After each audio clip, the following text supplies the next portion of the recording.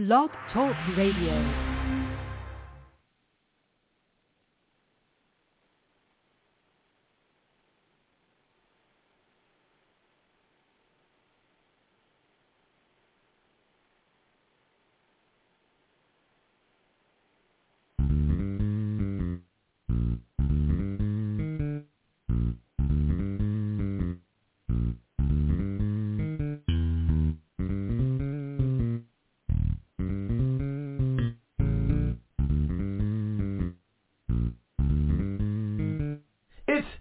Time with Pastor Steph.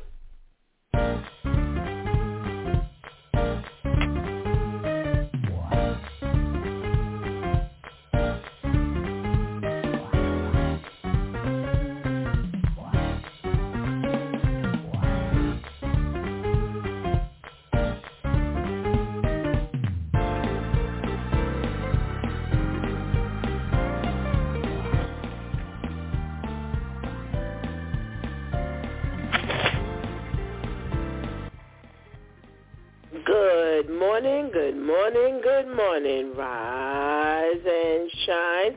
You're on with this Due Time with Pastor Steph. How are you today? That's what I like to hear. For this is the day the Lord has made. Let us rejoice and be glad in it. So, where were you yesterday? Yesterday, we were shaking the Monday morning blues, and the relationship clinic was open, and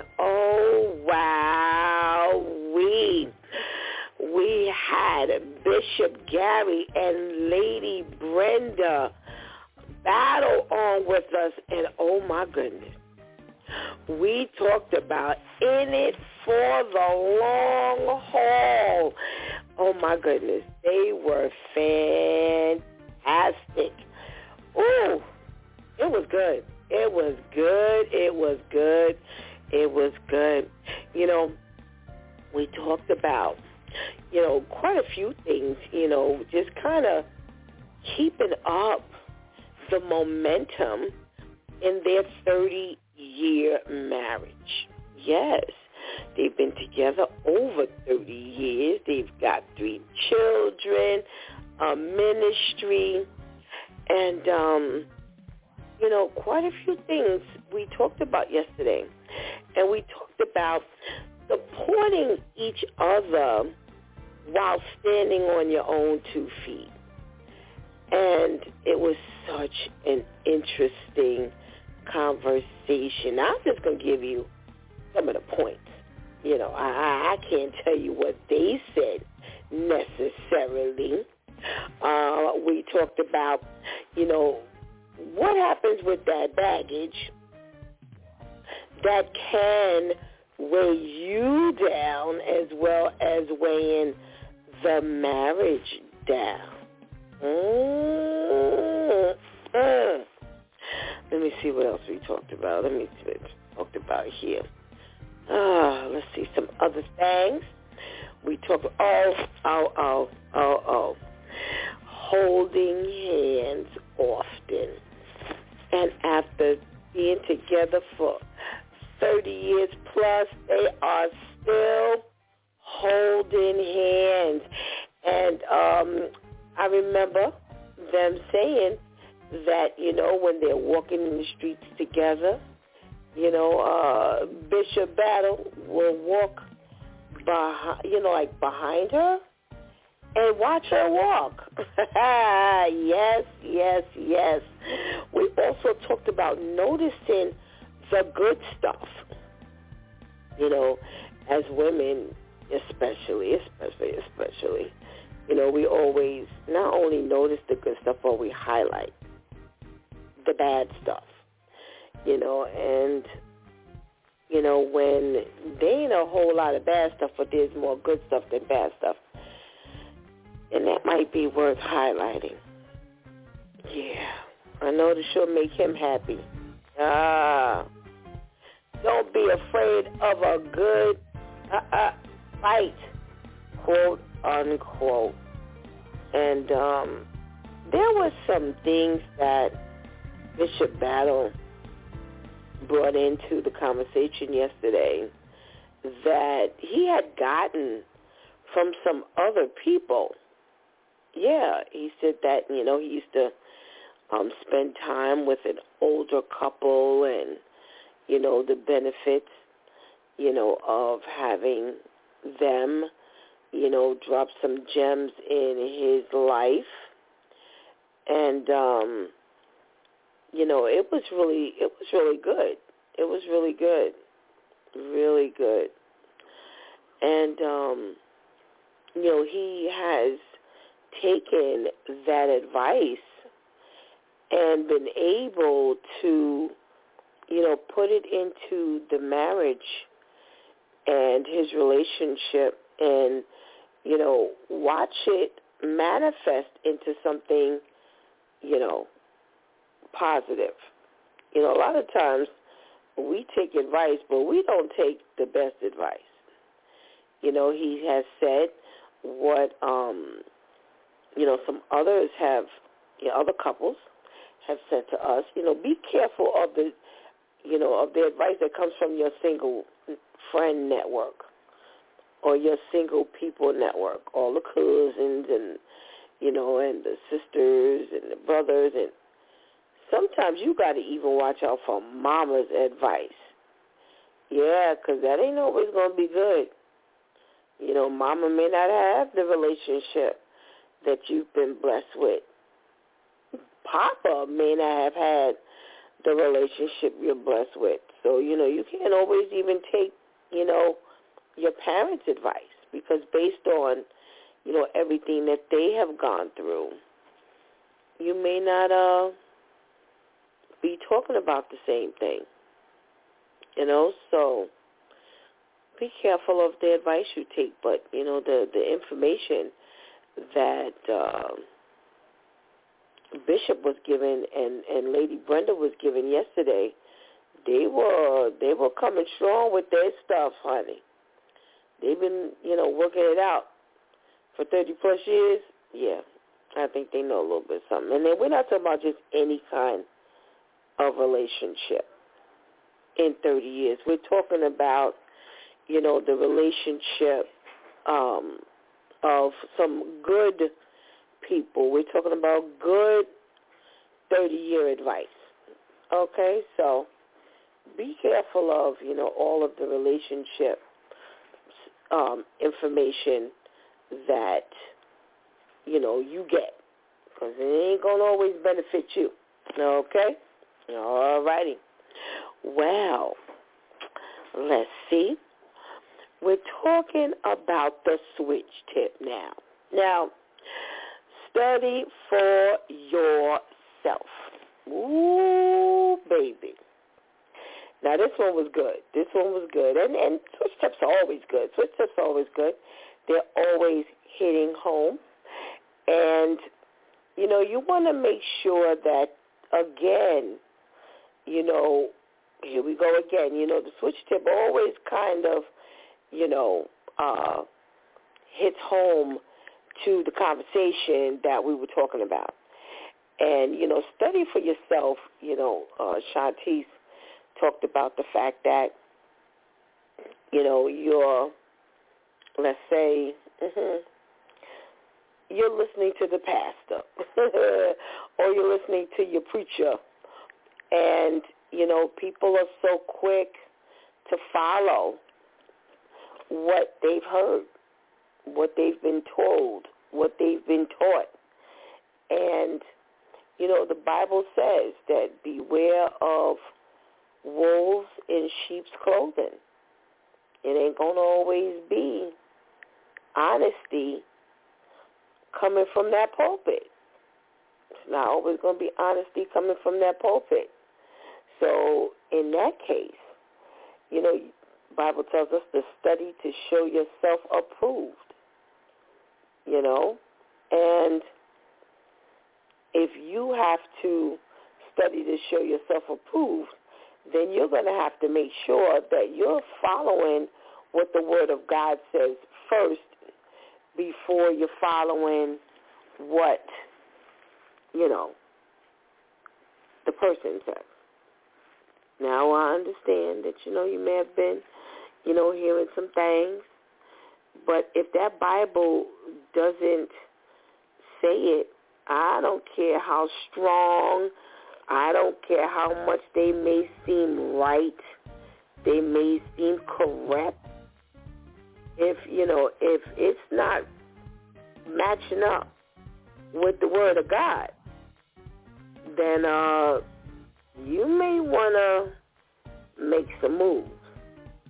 Because the Bible also tells us to worship in spirit and in truth.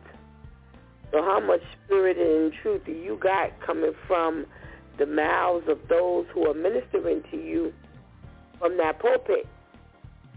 When you turn on, your YouTube and you want to follow, all these ministers, this, what's his name? Joel Osteen. All he does is tell a nice story. I have never seen Joel Osteen with a Bible in his hand. Ever. So, you got to make sure that you do your own studying. Okay? So, just get that word in you. And it's going to make sure it's going to come true. Yes, the word always proves itself. Okay? So, let's make sure that we do what we need to do. And we please God in all that we do. Because when we study consistently, we're also reading that we're supposed to meditate on it day and night. Okay? You're going to have to put some things down in order to study and, just kind of let it marinate in you day and night. You can't always be moving. You can't always be, digging up into things and trying to figure out how the Word of God is going to take root in your life. Okay? So, that's how we spend our Monday morning. Okay? Okay. Well, today is Let's Talk About It Tuesday, Church Folk Day. And we got some things to talk about. And I got some, little trivia, you might be interested in. And,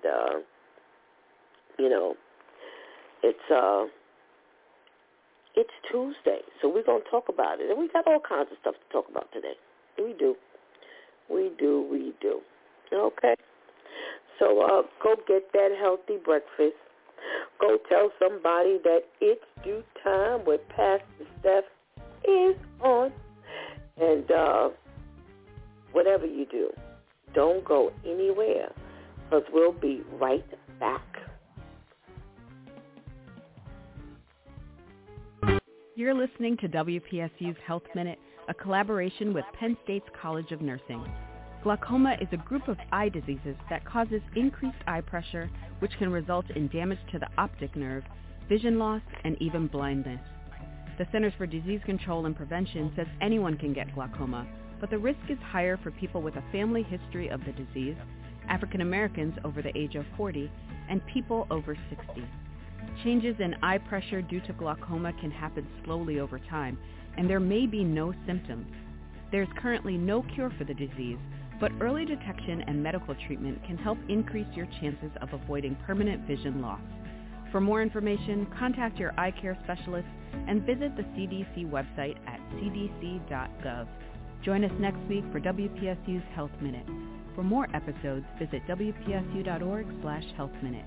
I'm Shireen Stanford, WPSU.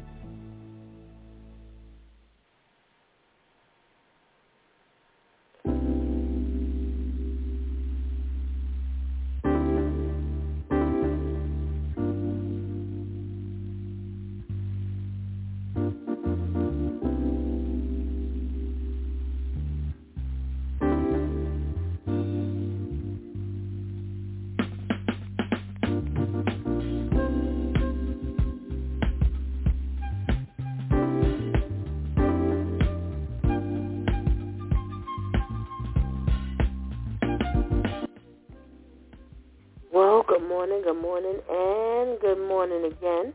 Welcome back to It's Due Time with Pastor Steph. And it is Let's Talk About It Tuesday, Church Folk Day. Yeah, you know how we do. We talk about all kinds of things. And we talk about the church folk. Oh, my goodness. Well, I got some stuff this morning, like I said, just some little junk stuff, some little trivia, and, it might be something that you're interested in. It might be something that you're not, but, it makes somebody happy. Well, we're always talking about being good people and what the Word of God says about us, being good people and all that kind of good stuff. And, we love entertainment. We love entertainment. And, we have our favorite actors and actresses and things like that. And I came across this article that talks about the celebrities who may be some of the worst people in Hollywood. People don't want to deal with them. And,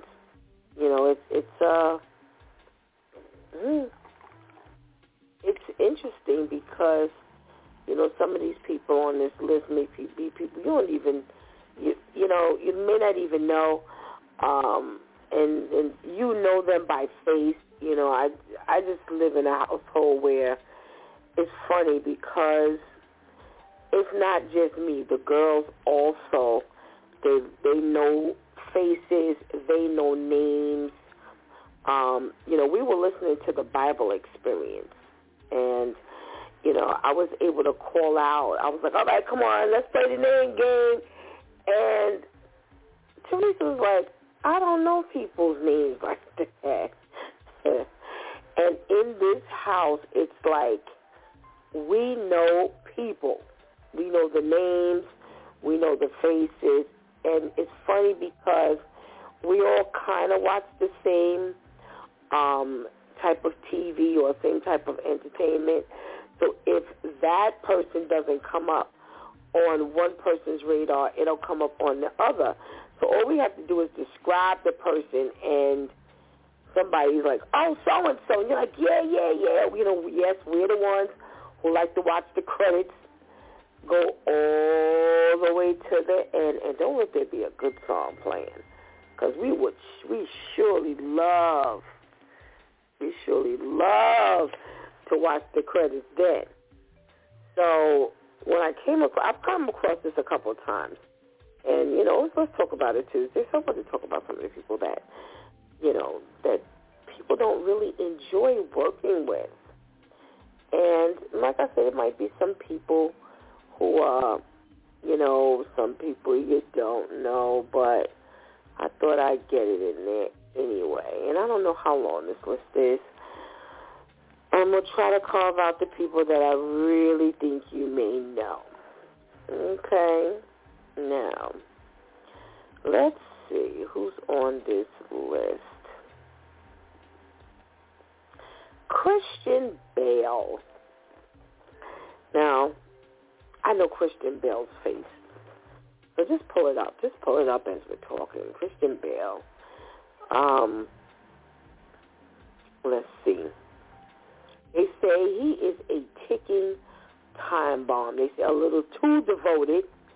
If you ask the people that work with him, they say it appears that he takes his craft so seriously to a point people might not even want to work with him anymore. And they say he's had several meltdowns on site, and he's always dropping the F-bombs. And, the director of photography does not like to work with him at all. Okay? They say Sean Connery. Now, we all know Sean Connery. He was one of the 007's they all had some kind of, nice looks to them, but he had that accent. And he's played in other movies. But he was best known for, the 007 movies. I can't think of the 007 man. What's his name? Send it to me. James Bond. Well, they say that, when you would watch him in movies, he always had that, that kind of swag, They said, oh, no. They said his neighbors could not stand him. They say they even sued him for $30 million. They say his townhouse neighbors weren't happy with him renovating and all the noise. And he countersued, but neither party won. They had to kind of, settle out of court. Who else? Oh, well, I'm not surprised this one comes up on the radar. Robert Downey Jr. You know him. He's Iron Man. Yeah, but he was a big mess prior to him really getting on this Iron Man kick. And maybe even a little bit of mess after he was on the Iron Man kick. Yeah, he was something else. He was, unfortunately, really addicted to drugs, and he really had it rough there for a minute, But it seemed that when he got the Iron Man gig, that he wasn't, as bad, on that level. But they said that he was really a mess on the outside. And we've heard a lot of stories about him.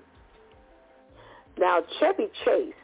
Now, I don't know who's into, the Saturday Night Live and the vacation movies. I'm trying to think of, he used to do some whole series of, this vacation movie thing.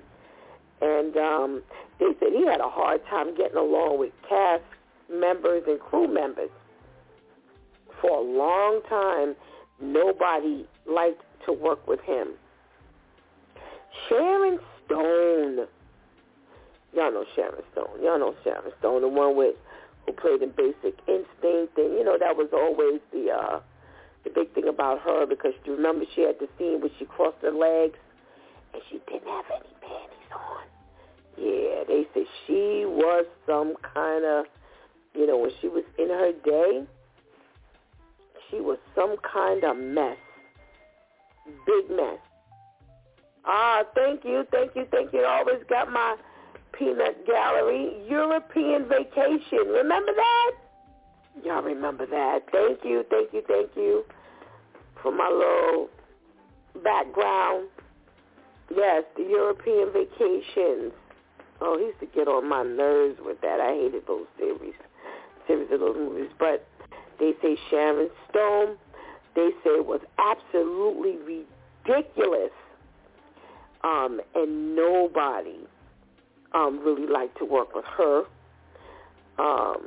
Sylvester Stallone, they say, had a thing for water. Now I got to be a little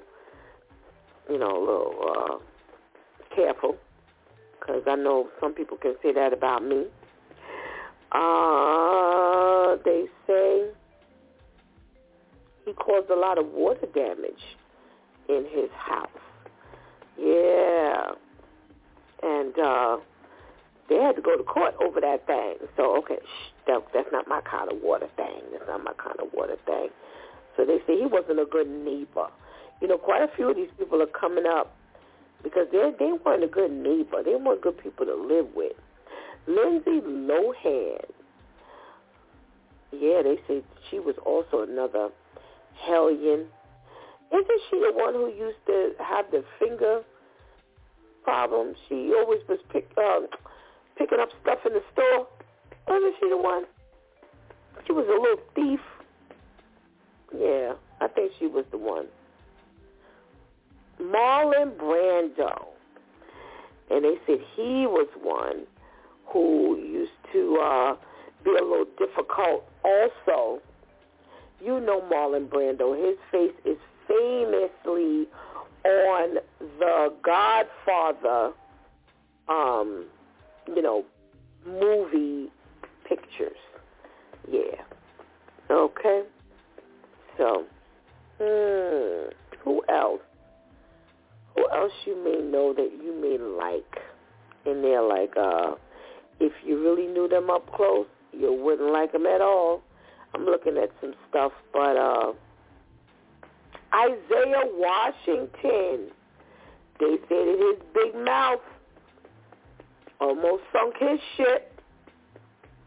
So they say on the set of Grey's Anatomy, he was a mess. He said some things that were definitely offensive to some people, and he's not very liked on the show. And they forced him to go to counseling. They say Chris Brown, yes, the famous singer, Chris Brown, is also a bad neighbor. So, he ain't the, y'all don't only know about him and Rihanna, that he is really somebody you don't even want to live near. Wow. Let's see, somebody else who, Alec Baldwin, he's a cutie pie. Him and his brothers, they are all nice looking. I think he's one of the older Baldwins. I think he might even be the oldest Baldwin brother.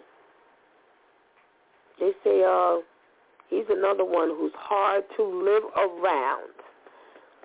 Yeah. Wow. I don't know how many of these other people you know, because some of them I know by, I'm like, oh, okay, but I don't think, Oh, Columbus Short is coming up on this list. Shantice would have a fit. And they say, he's always, he was at one point always in, scandalous arenas and, accused of domestic violence and bar fights, and nobody wanted to work with him after a while. And that was so sad because such a gifted, young actor on our side of the fence. Yeah. Let me see if you know anybody else on this list, because some of these people I know, but I really could care less about.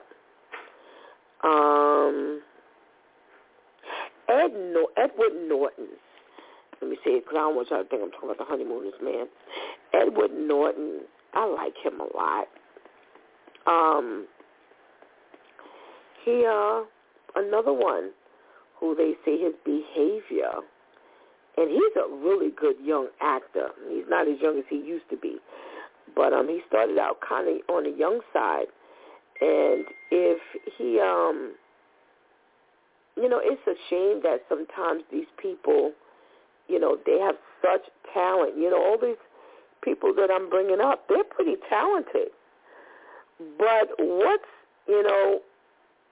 the talent when no one really wants to be beside you on a set or, live beside you, in the world? You spend all this money to have all these big homes and all this kind of stuff, and then the people don't even want to live around you. Oh, you know who else is on this list? William Shatner. Did he die? I think he might not be here with us anymore. But they say he was another one who had a really bad attitude on the set. Now, y'all know William Shatner. He Star Trek. You know, he used to lead the Star Trek crew. And then he got another role that he was known for later on. And then he used to be the Priceline man on the commercials. Yeah, Captain Kirk. That's his name. Captain Kirk. Cameron Diaz. She's on this list. You know, there's something about Mary. I hated that movie, but the girls, they love that movie. And she was an A-lister in Hollywood, but she didn't like to give autographs. So you don't want to help your fans? You don't want to do stuff for your fans? Man, if it weren't for your fans, you would be nothing. Yeah. So they say Terrence Howard was, you know, under the radar for domestic violence as well. Yeah. They said he had a couple of domestic violence incidences. And y'all all know who Terrence Howard is. Lucius Lyon was one of his biggest roles. He played in The Best Man as Quentin. Yeah.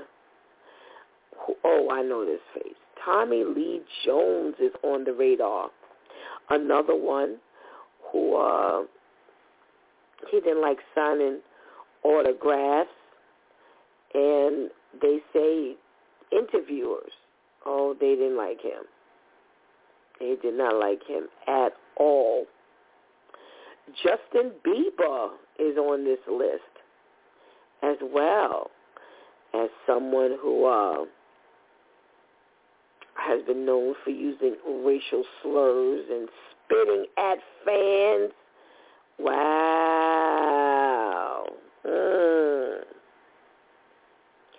So those are just some of the people who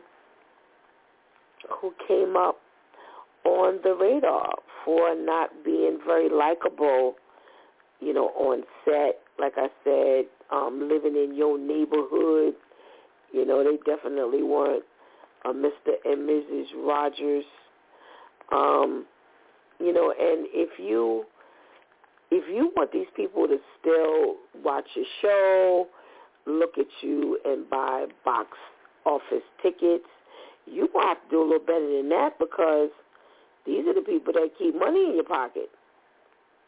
So, I don't know, you know, sometimes we lose sight of certain things. So what are we talking about today, y'all? What are we talking about?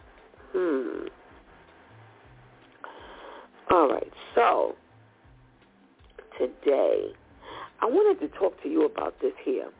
They say that this woman went to the ER with some severe abdominal pains. And you know what they found out? What was causing her the abdominal pain? Her herbal tea. Yeah. They say this 45-year-old woman drank tea daily for 3 days, this herbal tea, to improve her immunity. And then all of a sudden she started experiencing some, upper abdominal pain and nauseousness, and they ended up taking blood tests, and they found that her liver was getting damaged. Yes. Now, they were saying that certain herbal tea, when you drink it, it has a rare effect on you, and most times it's often overlooked to cause liver disease. Yeah. And they said that this particular tea that she was drinking contained 23 different ingredients, including some type of a mushroom. I don't know, reishi. mushrooms. I don't know if I'm pronouncing it right. I probably am not. Aloe vera and Siberian ginseng. Now, I have to tell you, I've drank some herbal teas with at least those 3 ingredients in it. Now, they say she was hospitalized for 5 days, and, of course, she had to stop drinking the tea while she was there. And they say after 3 days, her blood test showed that her liver function had improved, and she no longer had those symptoms. And when she was discharged, the doctors told her, don't drink that stuff. Don't drink that again. And after 3 months, her liver blood tests were normal. Okay? And they say that herbal ingredients aren't regulated the same way other drugs are. So they'll say herbal ingredients aren't regulated in the same way as medications. It just doesn't go through the same process. So, a lot of times they're believing that herbal drinks or herbal components in food, is safe because it's natural. But unfortunately, and I've heard this before, you've got to be real careful with natural components in foods and drinks because everybody's body can't handle it. No, it's very potent. Herbal ingredients are very potent, and some herbal components can't be mixed. Certain herbal components in foods really become toxic to your body.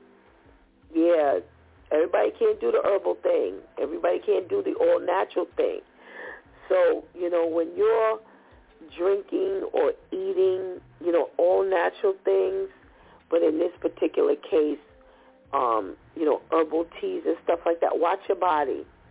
Watch how your body is responding, and like this came after 3 days. And the pain, she said, was so bad, but she would have never thought it was coming from the herbal tea she was drinking. And remember now, in this particular herbal tea was 23 ingredients, and it was messing up her liver. So everything ain't for everybody. Please keep that in mind. Everything is not for everybody. So just because, some people drink it and they do well, it may not work for you the same way, okay? It's your body. So what else are we talking about? Let's see. I have a couple of whoppers I want to talk about. Now, this thing here, okay, so if you're squeamish, if you're like, I can't take that kind of, language and stuff like that, I'm not going to curse, but it's pretty graphic here. And I'm bringing it up because it seems like we're not catching on properly. It seems like we're still a little too trusting. So, excuse me, they say, wow, this woman trusted her fiancé. Now, people like to throw around husband and fiancé pretty loosely. But while she was, doing her thing, shopping, and, she's going to have him drive her around, drop her off, and, the kids going to stay in the car. You know how we do that thing? Kids going to stay in the car with the man, with the woman. while you go inside and do what you need to do.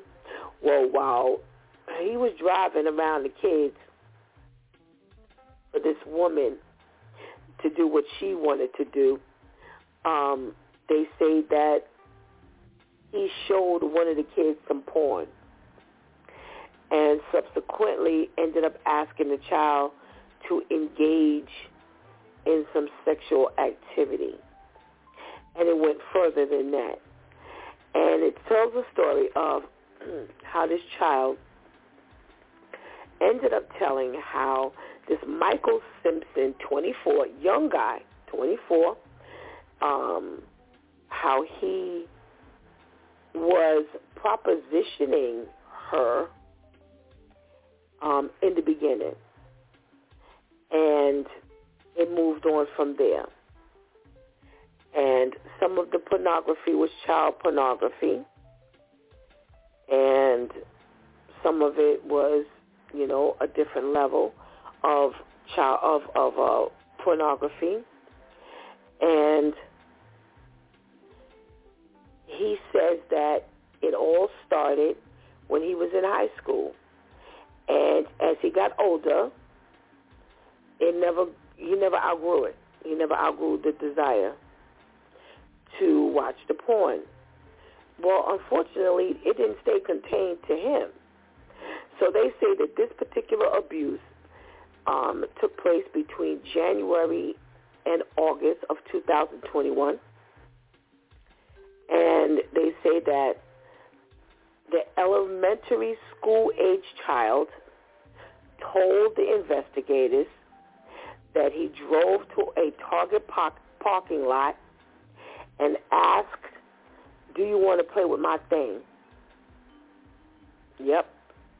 And on occasion and at another time, he would follow that up by molesting the child. So they say at a later date, after dropping the mother at a shopping plaza, he sat in the car, watched pornography so that the child could see it, and masturbated in front of the child, and he asked the child to participate. And the child said, "No, thank you," and ended up telling the family what happened. Now, check this out. Now, the child, I'm thinking it's a girl. They don't say. But the child is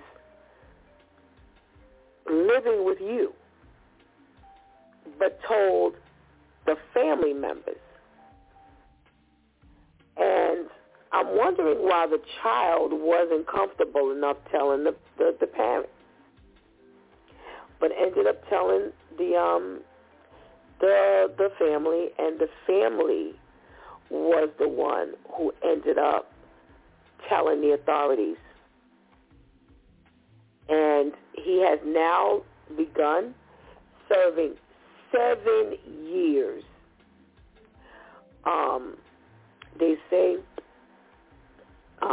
he has lewd and lascivious molestation by an adult on the victim under 12, lewd and lascivious exhibition by an adult on the victim under 16, lewd and lascivious conduct by an adult on a victim under 16, and providing obscene material to a minor. Now, that's the regular sentence, like the city and the state. Now, the feds have picked this up and gave him 20 years for enticement of a minor, and it's going to run concurrently with the state time.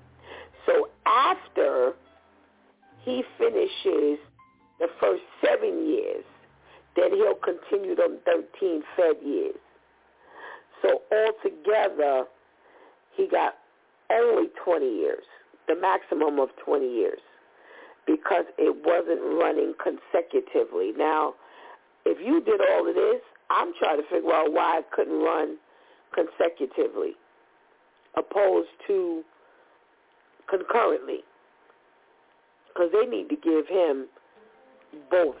He needs to pick up both sentences, and they need to be run separately. So that meant he would have gotten 27 years. But the most he'll do is 20. So he'll have a lot of time to be lewd and lascivious with some people his own age. So, I don't know if, some people are happy with that. If the family was happy with that. It doesn't say what Mama did, or what Mama said. And, we got to make sure we watch our children with these fiancés and, all this kind of stuff. And again, you figuring, oh, well, I'm just leaving them or her in the car. And look what took place in the car. This is not even something that took place in the home. This took place in the car. So here's my thing. Were you leaving them at home?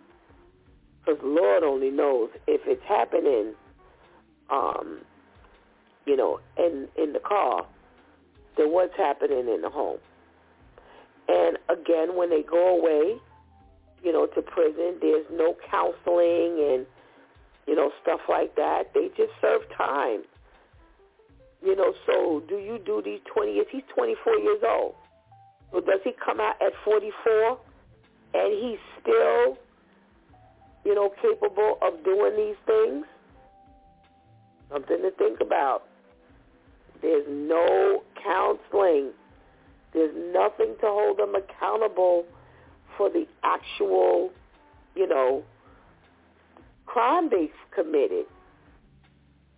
So, oh boy, please, ladies, please, ladies, I'm going to ask you again, please, ladies, please be careful with your children.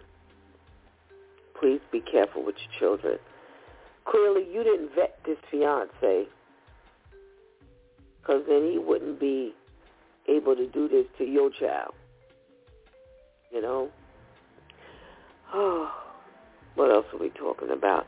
Here's another story, y'all, that was really a very sickening story.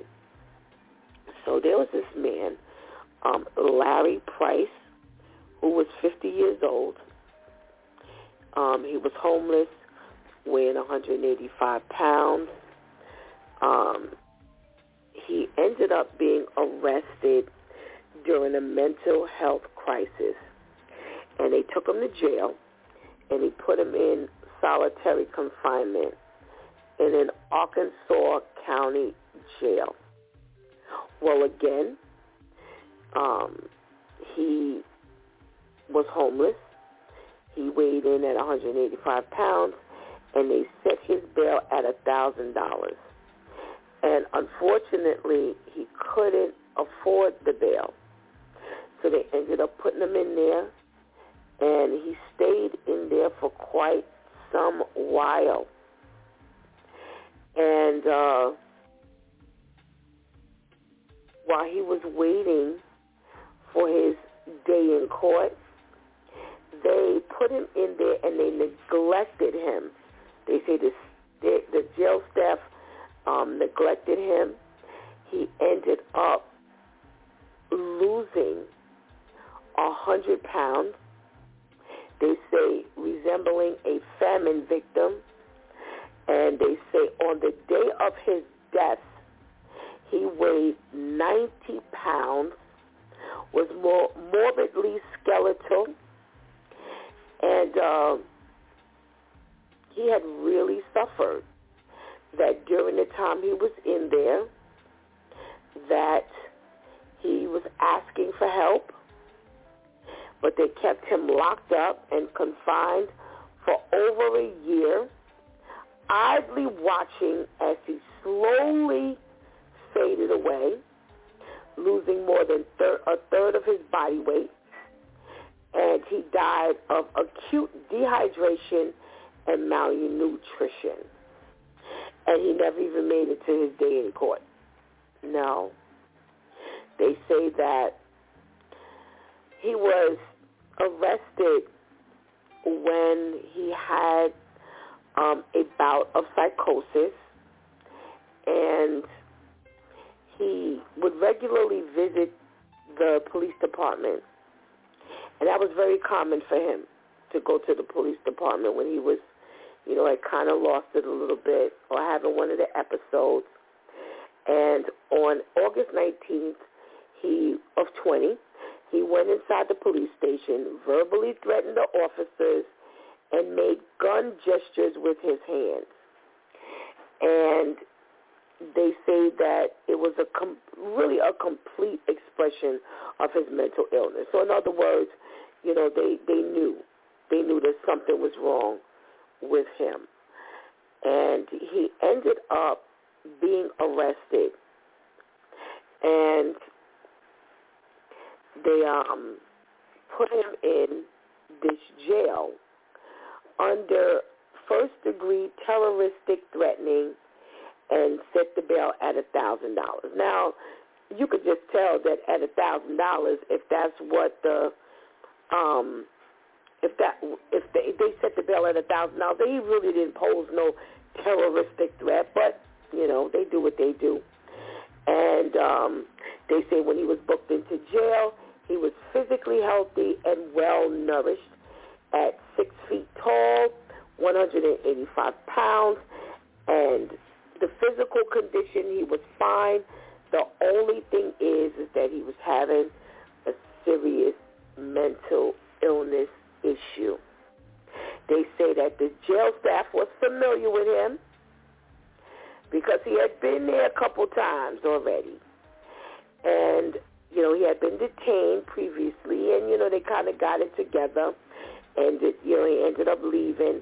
But this particular episode was different.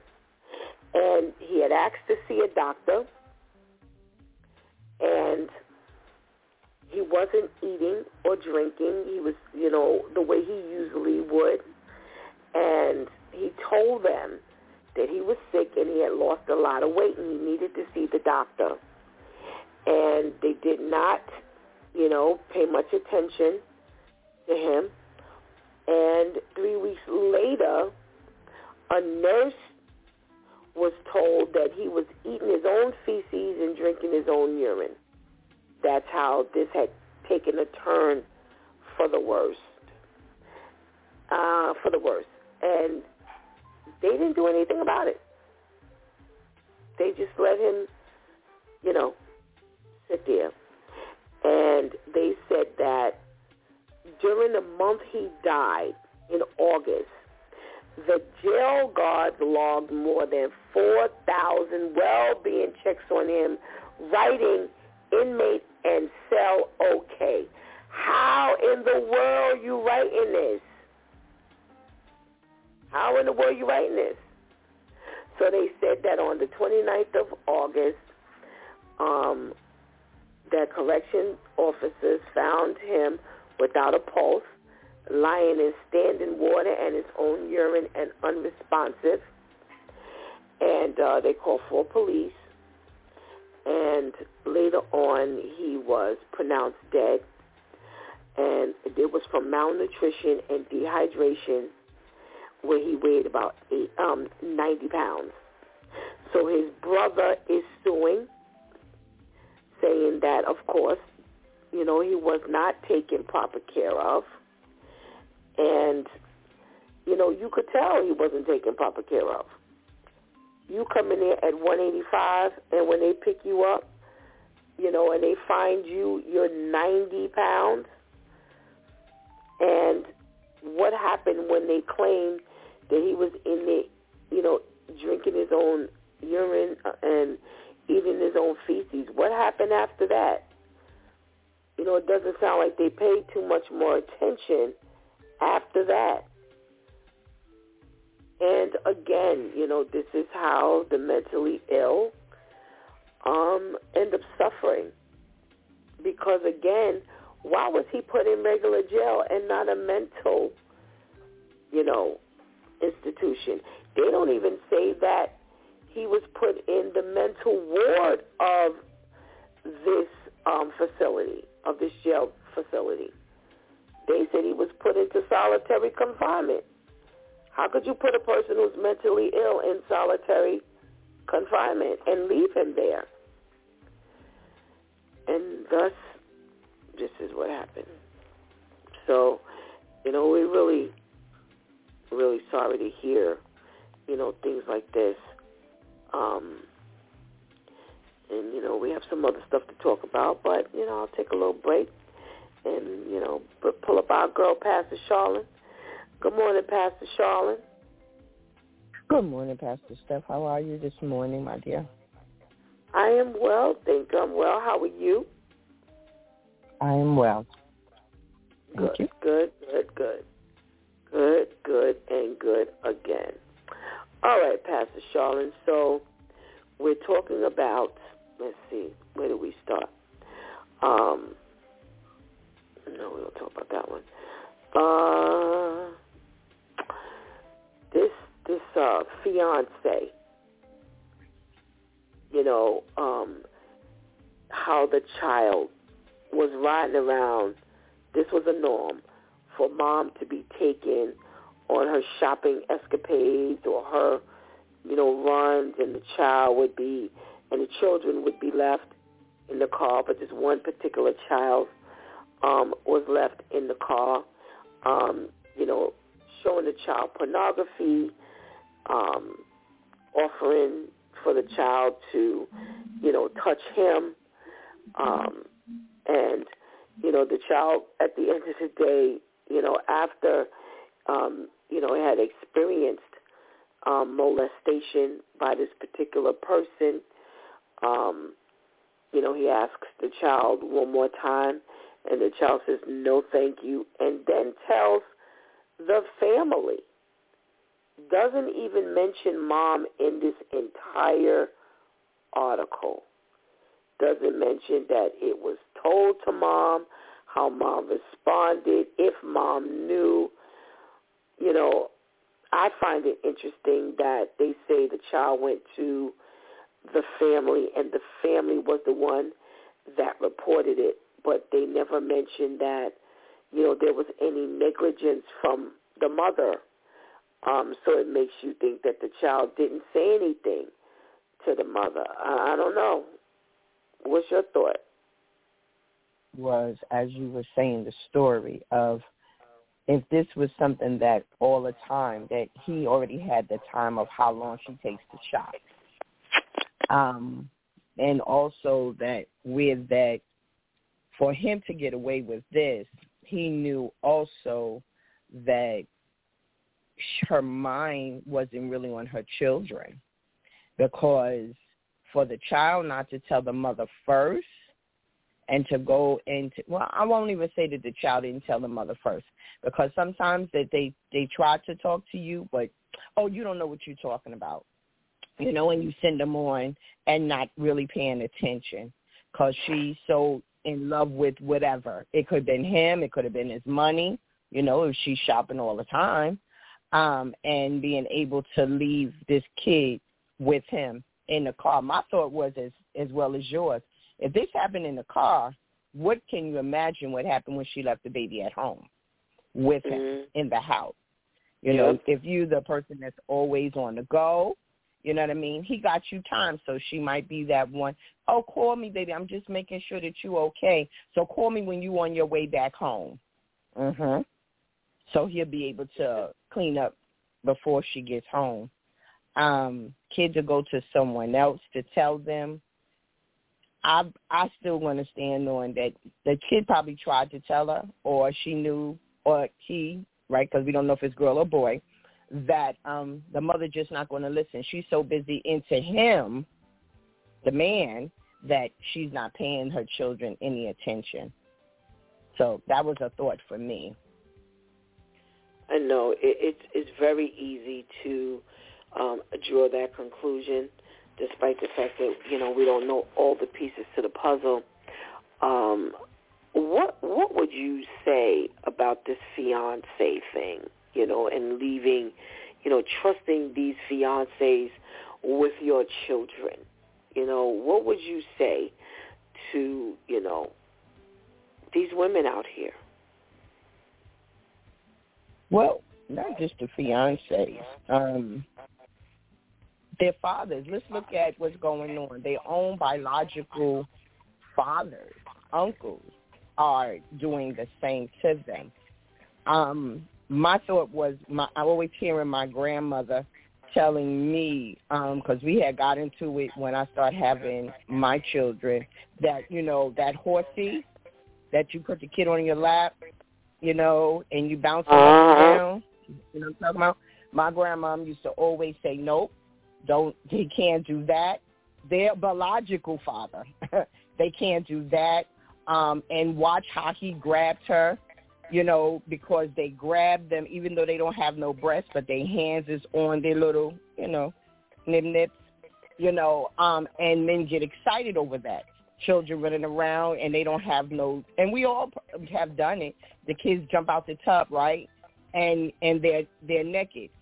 One of the things that you don't know is what a person is thinking. Because you think that it cannot happen to me. You think that you know this person, and you really don't know the minds of the person. Now we talk about mental. So you don't know what a person is thinking. You don't know what a person is doing unless they are standing in front of you. And now you can't even say that, because my grandma always say that you don't know what Willie, he'll jump up and say hello, and you don't even know it because you're so busy engaging into something else, you're not paying Willie no mind. Right, okay, so you got it. So I hope everybody else got it too. I got it. So for ladies, you must pay attention. Hear your children. Don't think that they are just talking sideways. Pay attention to them. Pay attention to, it's hard nowadays to really date because you don't know who you dating. You don't know if you dating him by yourself or he got a other or he got the other side he dating as well. Pay attention. Do not allow these men or women being able to have so much time with your responsibility as a mother to take and raise your children. Be careful. Watch how many times he's looking at your kid. Pay attention. It sounds kind of crazy, but it's the truth. Because we have so many more stories that are coming out, and you just don't know. Pay attention. And don't always allow them to do all this babysitting. Take your kid with you. Safety, take your kid with you. So that's what I think today. All right, Watch Willie. Mm-hmm. Thank you very much. Thank you very much. Let's talk to our Pastor Jeff and see what he has to say about this area of our conversation. Good morning, Pastor Jeff. Good morning. How are you? I'm well, thanks. How are you? I'm well. Good. Pastor Jeff, we're talking about, the story with this woman and her fiance, quote unquote, who she had driving her children around, keeping time while she run errands, while she shops. There's one story of him dropping her off at a mall, and they're riding around in a car. He stops in a Target parking lot, shows the child pornography. He's watching the pornography while the child can see the pornography going on. Sometimes it was child pornography. Other times it was other areas of pornography. Asks the child, do they want to touch his thing? And, then another time it was followed up with the actual molestation.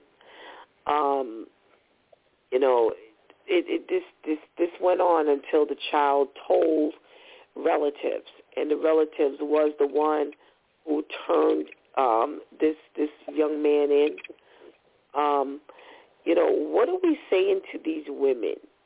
You're a man. What are you telling these women who are so trusting? We know that women do it too, but we ain't talking about the women today. We're talking about, these guys. And I really want to hone in on this.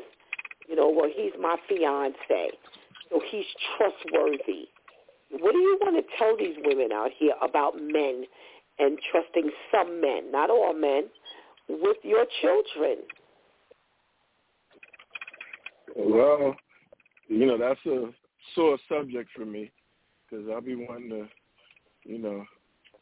crucify these men. But I've growing up and watching a lot of things, and I see so much of that.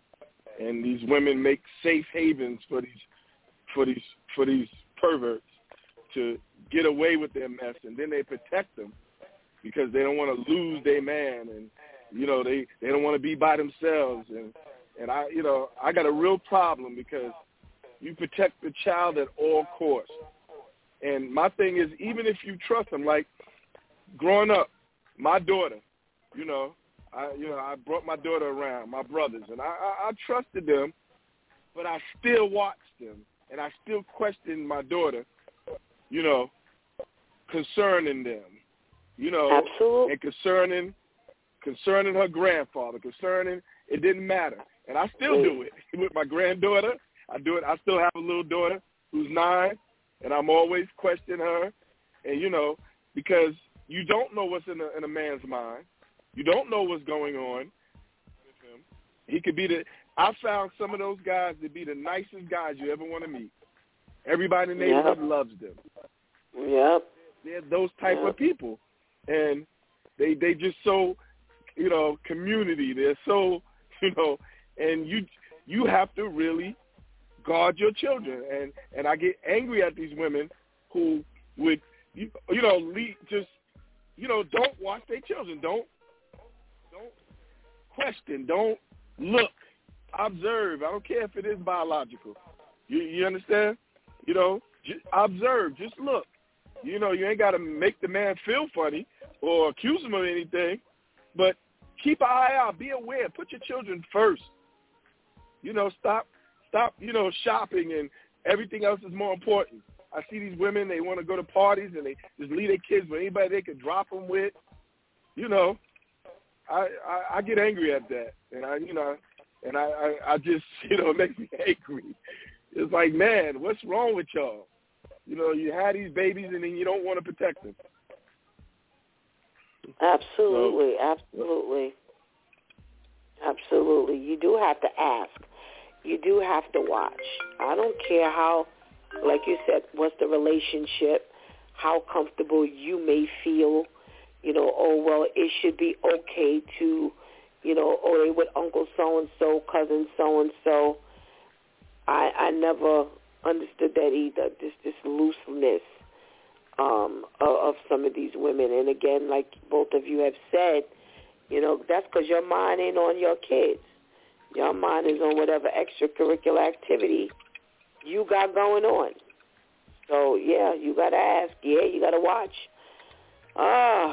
Thank you for joining us, Pastor Charlene and Pastor Jeff. Let's say good morning to Pastor KL. Good morning, Pastor KL.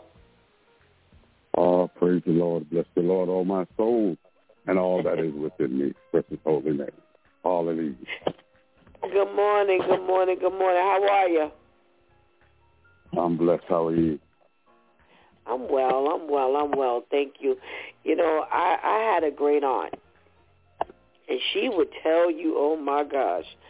It's funny, we were talking about this while we were away a week or so ago, and I had an aunt who used to tell you that, a sleeping thing ain't always sleeping, and you got to be on the look. And, Pastor Charlene says grandma used to say, watch out for Willie. and she was very, very, very candid, Pastor KL, to the point of she would tell me, I don't care if that is her father. How serious is this thing in your head when you hear of these women and their fiancés and, all of this comfortability when they're leaving their children around these men? Well, I mean, it's very serious. It's very, very serious. However, I'm going to take it a whole nother turn. Sometimes when women have 3 and 4 children by different men, they feel that it's hard to settle down or get anybody. So here comes Prince Charming, who's willing to take care of the entire family. Now, mind you, he's one of the baby daddies. Let's say he's the last baby daddy. But he's willing to take the whole package. And at this point, you got tired of eating ravioli. You got tired of living from pillar to post. You had no place to stay, and now he gives you stability. And now in your mind, you know what's going on with one of your children. But you can't afford to lose everything that you got. So not that it doesn't bother you, but it bothers you more if all the other children lose. So sometimes they sacrifice one child for the whole family. And that's horrible. But sometimes, depending on where their position is, they don't want to go back to where they was. He's not really that bad. He's not hurting her that bad. It's gonna be all right. She's gonna learn one day anyway. That's the mentality of some women. I have to save my family, and if that means I have to sacrifice you to save it, then that's what I'm going to do. Oh, goodness gracious. So what are you telling these women as coming from a male standpoint, if that's the scenario? From a male standpoint is, listen, love don't hurt that bad. So it's hurting you, and it's definitely hurting her. So do not use your child as a pawn. First of all, your child didn't ask to be here because you wanted to have so much fun with so many different men. These are the results of your behavior. Now you have to deal with what's on the table. And it does not mean putting your child on the table. She's not what you serve up. She's not the recipe. If this is what you decided to do, you need a woman up or you need a man up. Take care of your responsibility. If that means you have to eat ravioli every day until you can get to the next level, then eat ravioli every day. We can't eat steak and sacrifice the child. That's not good. All righty. Thank you, my pastoral team, for speaking this morning. And maybe somebody's listening.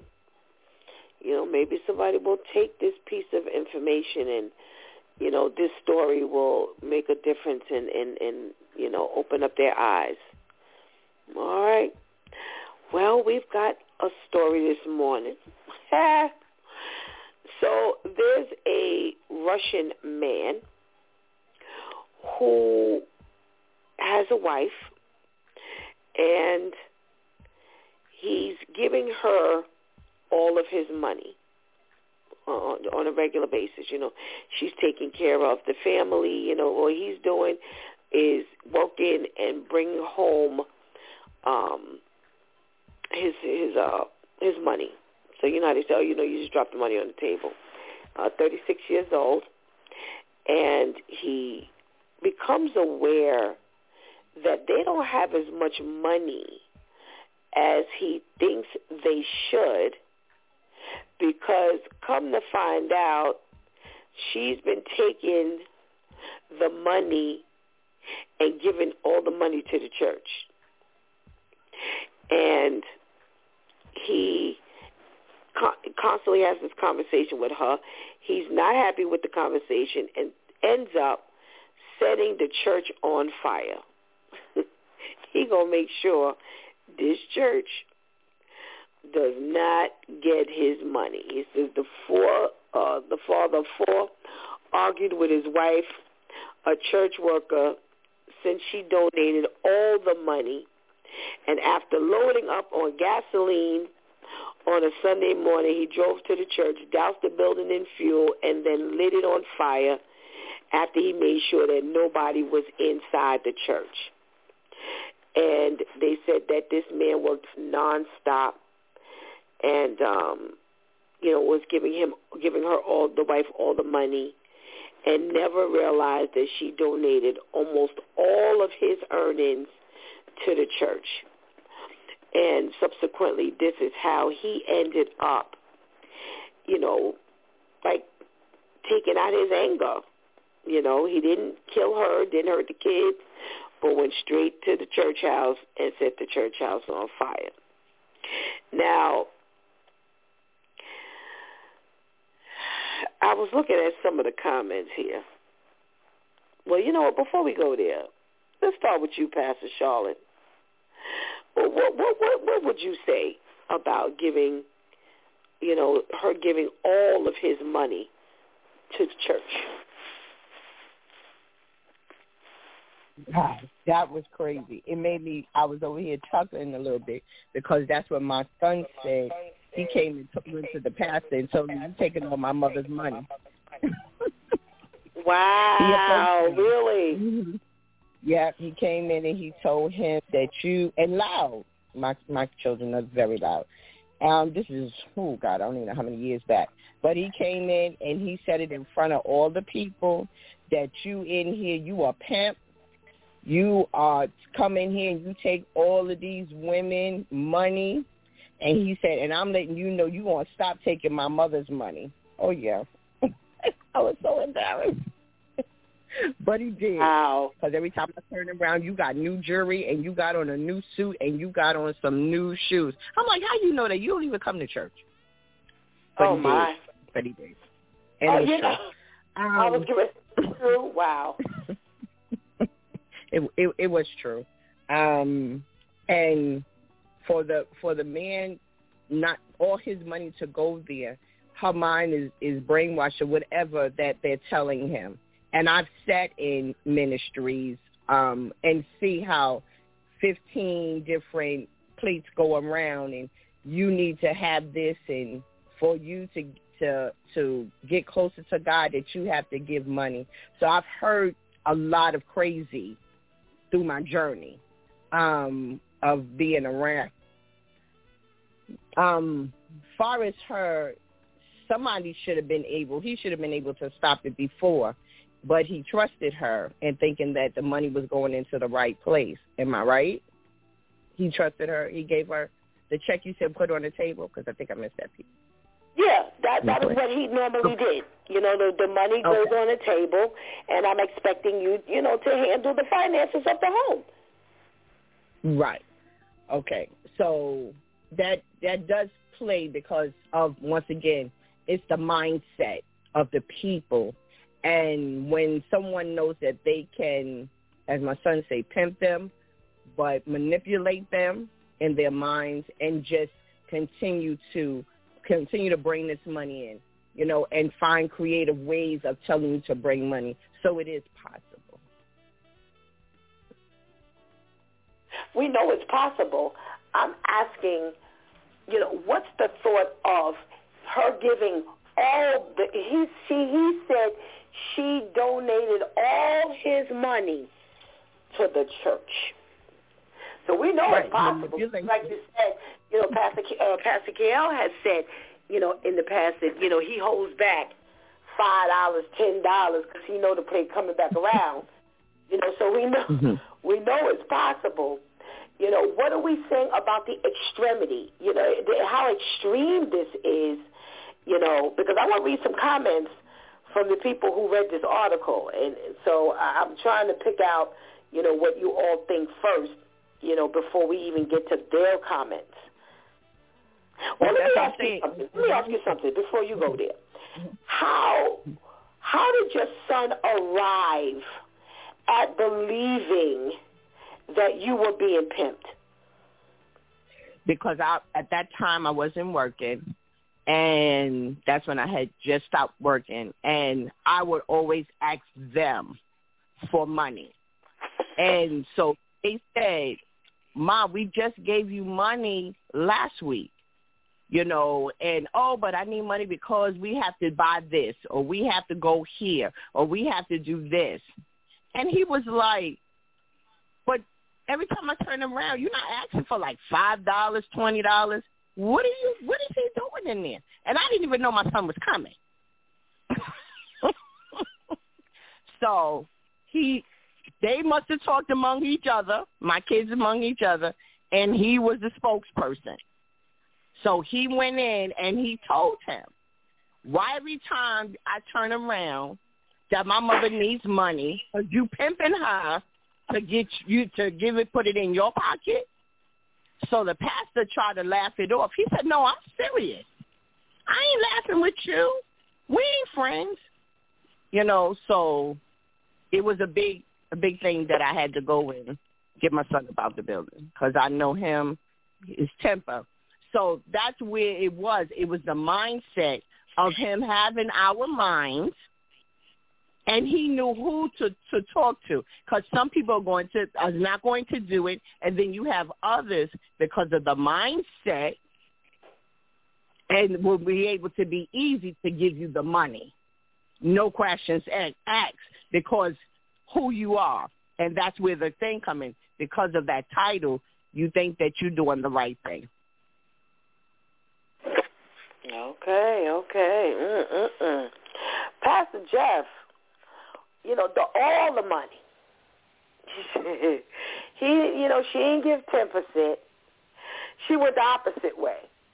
Says she donated all his money, and to the point of, you know, I've talked to you about this already.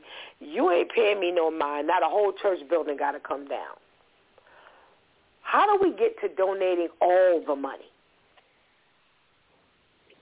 Well, listen, don't blame the preacher. Don't blame the preacher. Everybody want to blame the preacher. I've had women come in my church and do things like that. They were trying to get the attention of the pastor. I didn't ask them to do that. You know, they would, you know, so I've had some of them empty out their bank accounts, and I didn't know it. Make sure I saw that they put a few $1,000s in the plate, you know, all of that, just to see if they could, you know, get some type of spell over me, utilizing their money. So don't always blame the preacher like he's manipulating that money out of their pocket. He don't know whether she gave all her husband's money. He don't know how much money the husband had. You understand? So, you know, but the husband don't have to worry about his money now for a lot of years because he's going to jail for arson. You know, how stupid can you be, man? Get your house in order. Check your stuff. Don't get mad when the next man, what LL Cool J said, he'll do everything your man won't do. I mean, step your game up, be in charge of your house, be in charge of your finances, and this wouldn't happen. He up there just trust her, and then want to burn the church down. You know, you need to check yourself. Preacher. All right now. Say it, Pastor Jeff. Don't blame the preacher. Oh, Pastor KL. What's your thought? All the money. First of all, I want to know, does Pastor Jeff live in New York? Yes. Is he in New York? Well, the reason why I asked is because I've never encountered anybody putting $3,000 in my plate. So I'm trying to figure out what messages is he preaching. You know, I want to get one of those messages. So that is. This was in California. That's a money coming message. I need one of those messages. So now, as a pastor, if you give me all your money, God bless you. God bless you. I don't know. You know, I'm like Pastor Jeff. I don't know where the money's coming from. You know, bring your money to the storehouse. So there might be meat in your house. You know, I mean,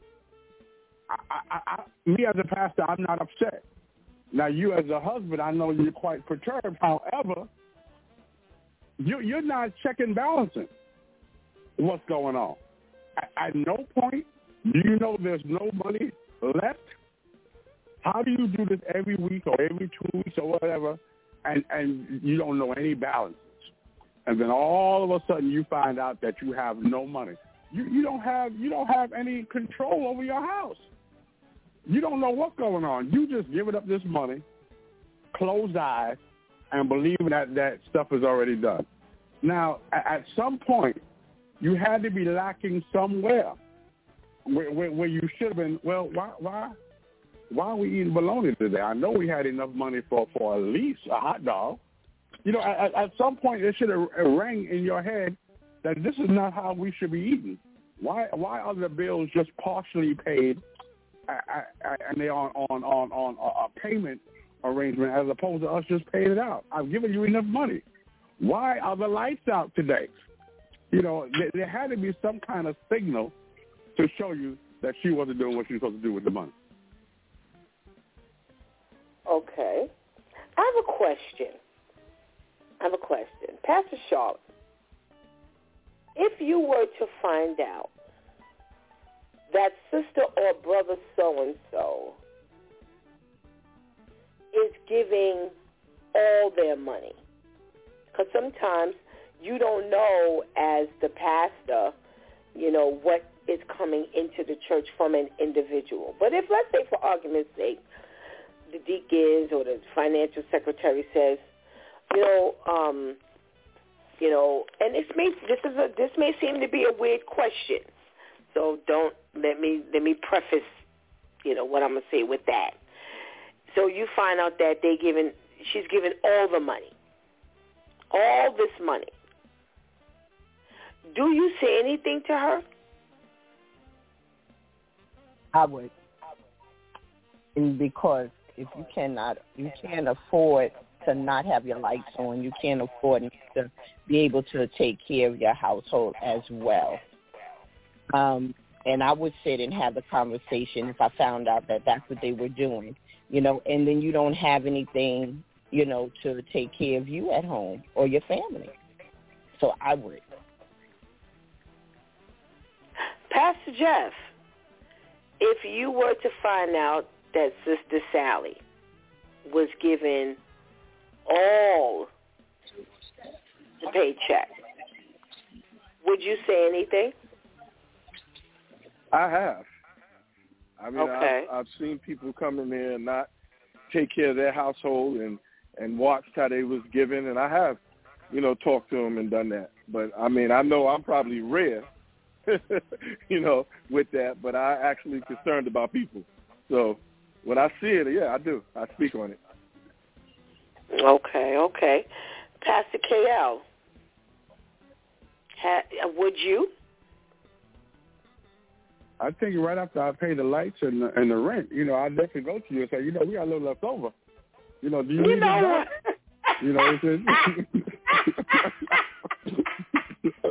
I'm just saying, don't be no fool now. Oh, my gosh. You give it up a little too much. I think that you need to take this back, and take care of your family. The church is paid for now. We appreciate you. So I'm not, no judgment. I'm just trying to figure out if this is the real answer. So after, then you would say something, not just say something, period. No. Of course, I would say something if I find that, and then a lot of times, your family shows, if your family coming in here nappy-headed and clothes dirty, but you trying to give all your money, we would have a conversation. There's a problem with that. This money, you could have bought a washing machine. We could have did something. But I mean, it's important. Ministry begins at home, so it's important to take care of your house first. You have to take, and like Pastor Charlene said, we've seen many lines, where they say, okay, come on, I see 10 people with $100. Or if you don't have it, get a partner. You get 50 in and they get 50. Y'all come up together. If y'all don't have it, y'all get 5 partners. Everybody bring $20. So, I mean, I've seen a lot of folks, you know, there's a lot of folks who can raise money very, very, very well, you know, and they'll get you. So, but you gotta be careful, because after they get you, they leave. Especially if it's a pastor who's a visiting pastor. You know, they have what's called honorariums. You know, and when they come in, they've already made an agreement with the pastor that whatever I raise, I'm taking half of it. So it's their job to raise as much money as they can, because they write their own check. And they're charismatic, and they say what they need to say, and they get you. So you have to be careful. All righty. I want to talk about some of the comments that were made, because this is what people think. So somebody wrote, God doesn't need your money.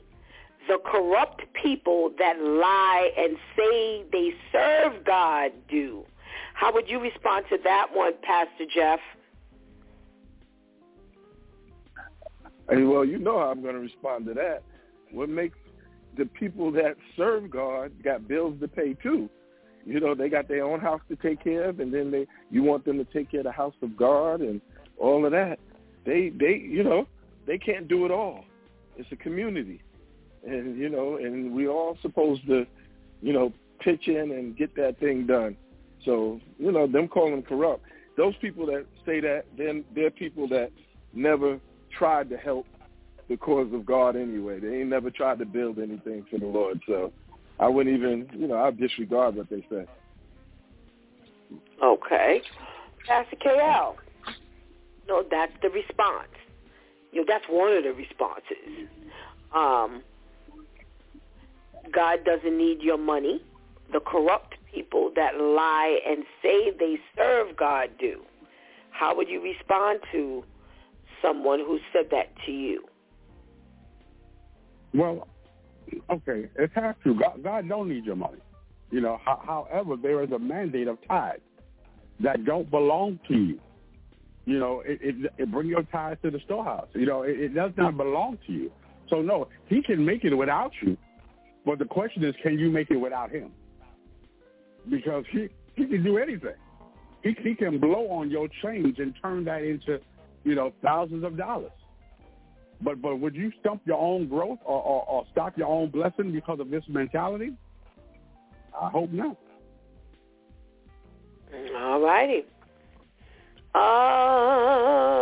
Pastor Charlene, we know people always use excuses about, you know, why they don't go to church. Any little thing, the wind blow a little too hard, you know, that's why they don't go to church. And one person says she was dead wrong for giving his money to that church. Most likely she was manipulated into doing so. How would you respond to that one? Oh, that goes back to what I had said at the beginning, that some places they do manipulate you, because I experienced that for myself. So, but you have to get out of that mindset of being manipulated and being able to go to the Lord. So that's, you know, pretty much what I said already. All righty. Someone said you can't buy your way into heaven, period. Pastor KL, how do you respond to that one? No, but you surely can put a down payment on it. The way you live. Oh, my Lord. No, you can't buy your way into heaven. But there is a way of life that Christians should walk, Christians should talk, Christians should be, you know, that gets you into heaven. You know, it's just not one thing. And I think people just look at one thing. People look at, well, I go to church, so I'm automatically going to heaven. Well, I pay my tithes, so I'm automatically going to heaven. There is a combination of things that gets you the key into the kingdom. You know, just because you're good at singing on the choir don't mean you're going to be in the heavenly choir. So, again, these mentalities that these people have is misconstrued. All right, Pastor Charlene, you can't buy your way in. How do you respond to that one? No, you cannot buy your way in with money. Money is not going to get that because your heart is probably black. You know, certain things that your mindset is you don't have the relationship with him. So if you're thinking that your money is going to get you in, like they say, the money will put them in the front seat. You know, some people who have money, they'll put you in the front seat and make you get up and put somebody else there if you was always sitting there. So money will not be able. You cannot buy your way in. All right. And Pastor Jeff, how do you respond to you can't buy your way in? So keep on giving. Well, I but agree. I agree that you can't buy your way in, but that money sure shows where your heart is. And if you can't give, you understand, it is a show. Where you put your money is, you know, the Bible says. I like that. I like that one. Your treasure is. So you just show me that you ain't on your way to heaven when you can't give and when you can't let go. And when you put money above the things of God, when you will not contribute to the things of God. So you just show me where you're headed. Fix some hearts in this church. Fix some hearts, Lord. Fix some hearts, Jesus. All right. I actually like these responses, you know, because we're always approached, you know, with these type of situations where we're, you know, for lack of a better word, defending, you know, why people should or why they shouldn't, you know, do what they do. And, you know, whether we want to address it or not, we have people right in the church who say it. These are the people on the outside of the church just hearing the story, you know, and here we are, you know, or we're faced with this stuff all the time because, again, this is misleading of, you know, what you should do. So we want to say thank you to our pastoral team this morning. Thank you so much for your contribution into today's conversation, and we pray you have a blessed day. You all do the same. Thank you. God bless you. Thank you, All thank right. you. All right. All right. Well, we're going to take this time to hold hands and hold hearts and go before the Lord. I tell you, a lot to think about. Dear Heavenly Father, we come before you, God, and we thank you for allowing us to come into this day with brand new mercies, brand new tender mercies, dear Heavenly Father. And we're giving you the glory and the honor this morning, so rightly due to you. We bring these matters, dear Heavenly Father, before you. We bring these people before you, dear Heavenly Father. And, Lord, we're just asking you to be with, you know, the gentleman, this Michael Simpson, God, who is now serving time for, you know, the indiscretions that, you know, was bestowed and the molestation and the ill treatment that was given and passed down to this child, the Heavenly Father. We're asking you, God, to clean his heart, clean his mind, clean his soul, dear Heavenly Father, as long as you continue to wake him up, God. All is not lost. Now, we don't know why, God. We don't know what, you know, gave him the inkling to do this, the inclination to just move in this matter where he's not even taking into consideration the child, God. Our children, it's like a war against them now, where they are just attacked from every way they turn to Heavenly Father. If it's not the mother, it's the partner. If it's not, the husband, it's the mother, God. It's the grandparents. It's the teachers. Lord, it's everybody who's attacking our children today, God. And, Lord, we lift our children before you because they need you, God. And we're asking you, dear Heavenly Father, to just put your arms around our children and protect them. And we are just so grateful, God, for those who are in church, who are picking up the tools and the key to, just learning to live the right way, the children who are learning to pray, the children who are learning to give God thanks, the children who are learning to worship and praise you, dear Heavenly Father. And we pray, God, that as they go into the schools, as they go over to a friend's home, as they go over to other relatives' homes, that they are protected, God, that they would take all that learning with them, dear Heavenly Father, and that it would be a barrier of protection and an ark of safety around them, dear Heavenly Father. Lord, we're lifting up the church, dear Heavenly Father. Lord, we're lifting up the church that we would again and again and again sound the proper alarms in people's lives. We are the representation of you, God, and we have failed you so many times for greed, for prestige.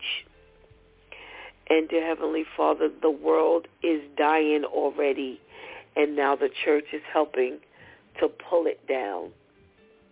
And Lord, we're praying that, that the leaders, God, would pay attention to your word, that they would understand that there's an accountability for us leading your people onto a path of righteousness, God, that they should not be victimized by the church, dear Heavenly Father. And Lord, as, the question was asked, are you seeing about the welfare of the home? Lord, we ask that more leaders speak up, more leaders pay attention, that it's not just about what the church can get, but that we make sure that they understand their ultimate obligation to you and their ultimate obligation to their family, that neither would be left suffering because somewhere along the way things got skewed.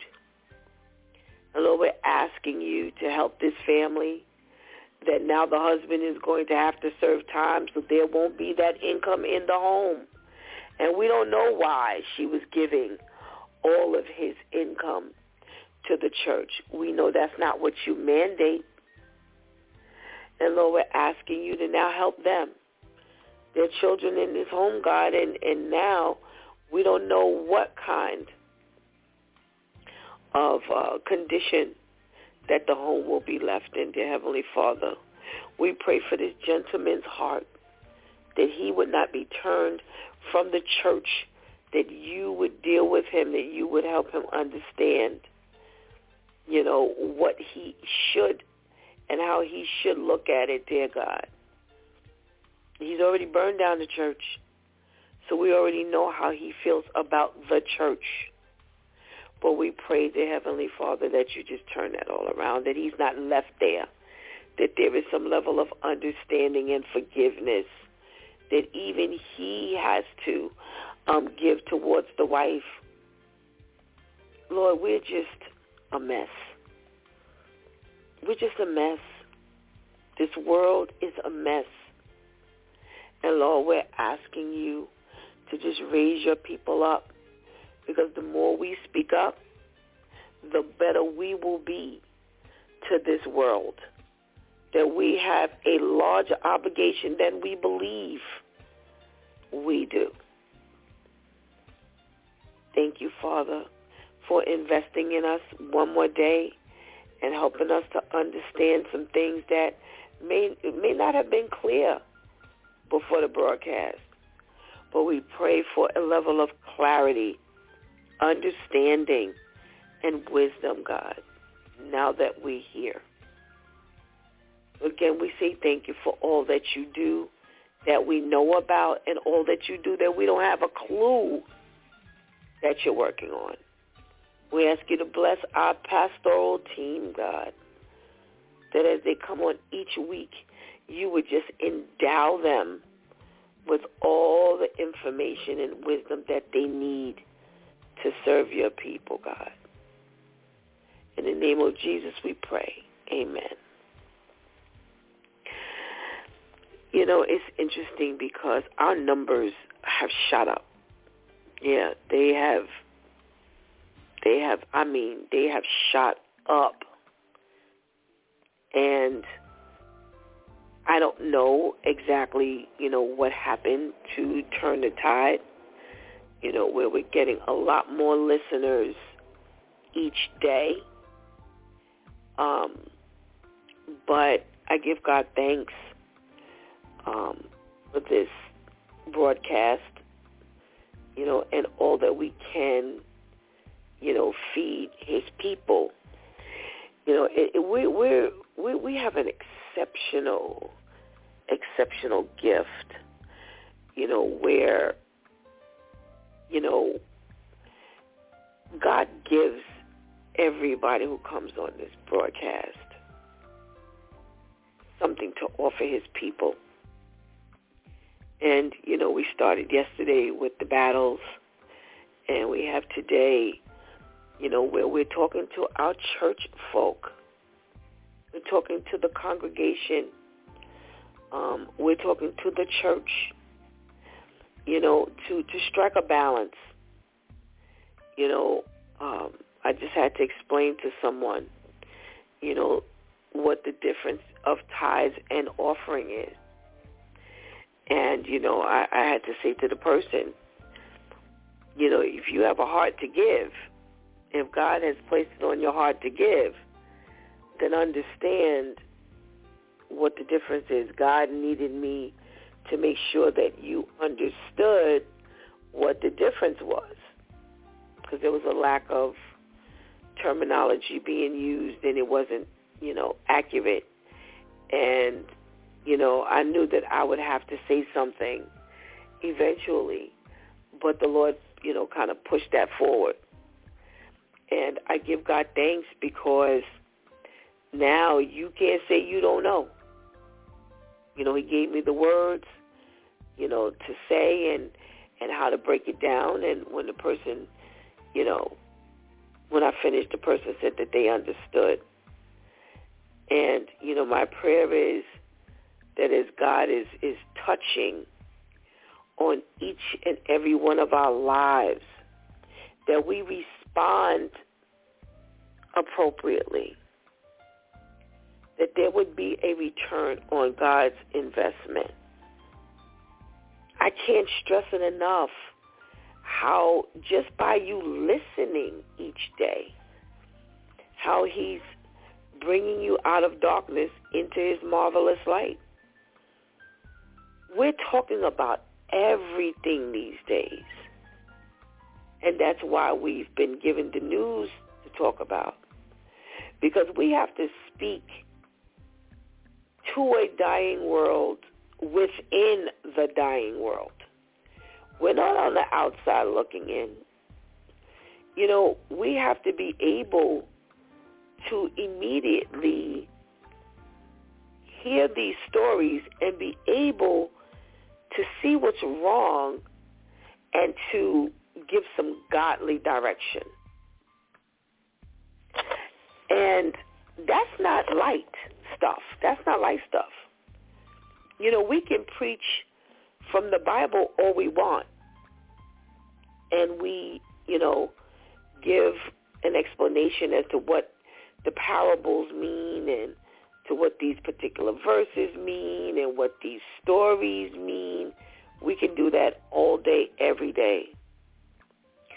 But we have to speak to this dying world from what they're living in. And that's where the news comes in.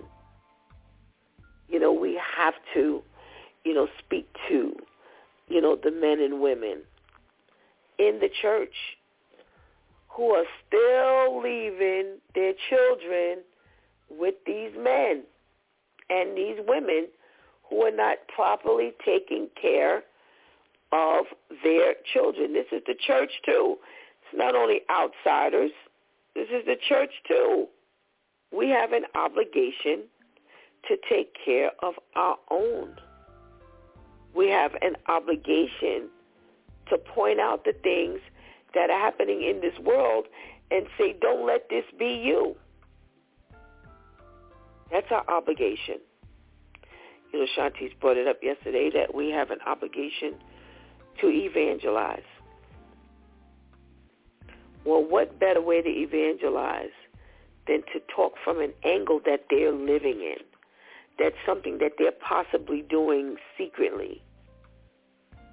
How many people are we speaking to that are in this situation right now? We don't know. And again, like I said, our numbers have jumped. I'm not talking about, a 30 or 40 people. No. Our numbers have increased. Well, here's the thing. Our presence has increased. Yeah, the Due Time Cruise presence has, we've increased. We've increased as we, go out and we interview people, at these events. That's an increase in people hearing about us. How many of those people are actually now trying to say, well, what's this Is Due Time with Pastor Steph? As we give out the website and we give out, the platforms that we, can be heard on.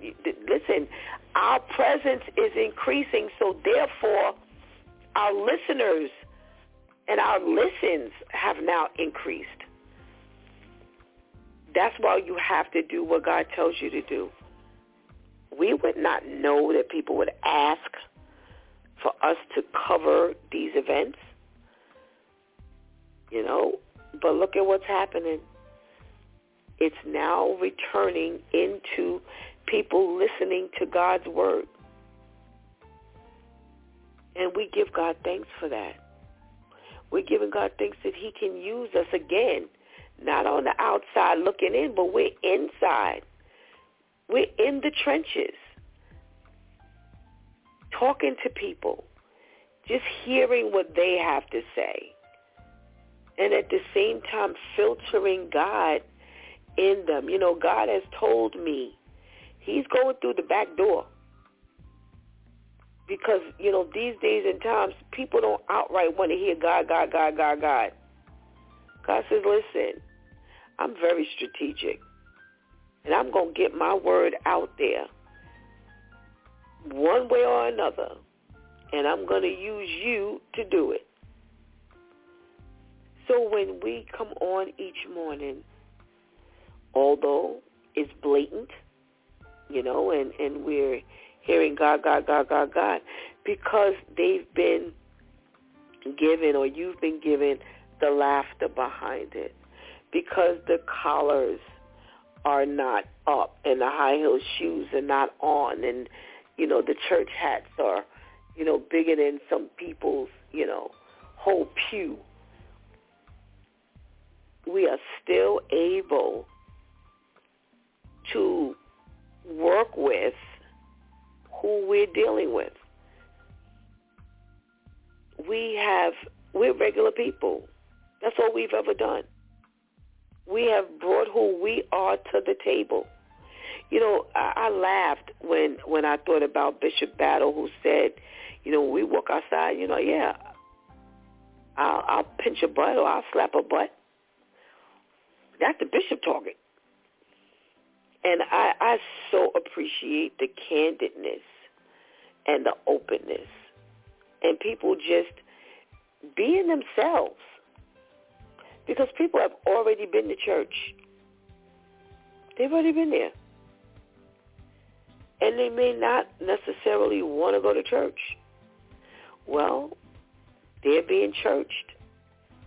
They're getting church Monday through Friday, 7 days a week, 365 days a year.